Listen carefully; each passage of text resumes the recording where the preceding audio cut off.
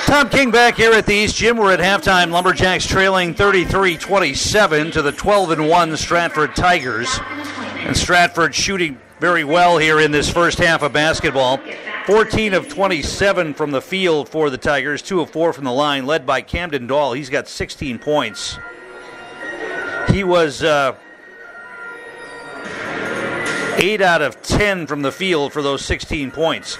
2 points for Braden Schuler, 3 for Brady Schmidt, 2 for Ashton Wrench, 3 for Cade Bruzewitz, 4 for Devin Ulrich, and 3 for Caden Griesmer. For the Lumberjacks, D'Angelo Ingram leading the way right now. He's got 9 points. He was 3 for 5 from three-point range. 7 for Gabe Nabgezik, including a three-pointer. He's got a couple of fouls. Isaac Rozwadowski with 3. 2 for Jaden Garrett. 6 for Dylan Bookberger on 3-for-3 shooting.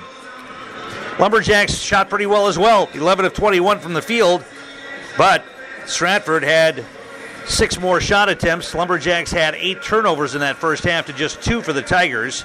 East was 5 out of 10 from three-point range, but they trail it here by 6 at halftime, 33-27.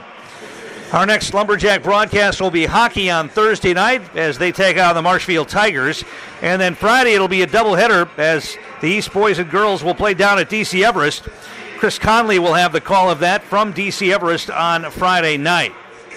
We'll come back with the second half. Lumberjacks try to get back in it. They trail by 6, 33-27. You're at halftime. This is Lumberjack basketball on 93.9 The Game.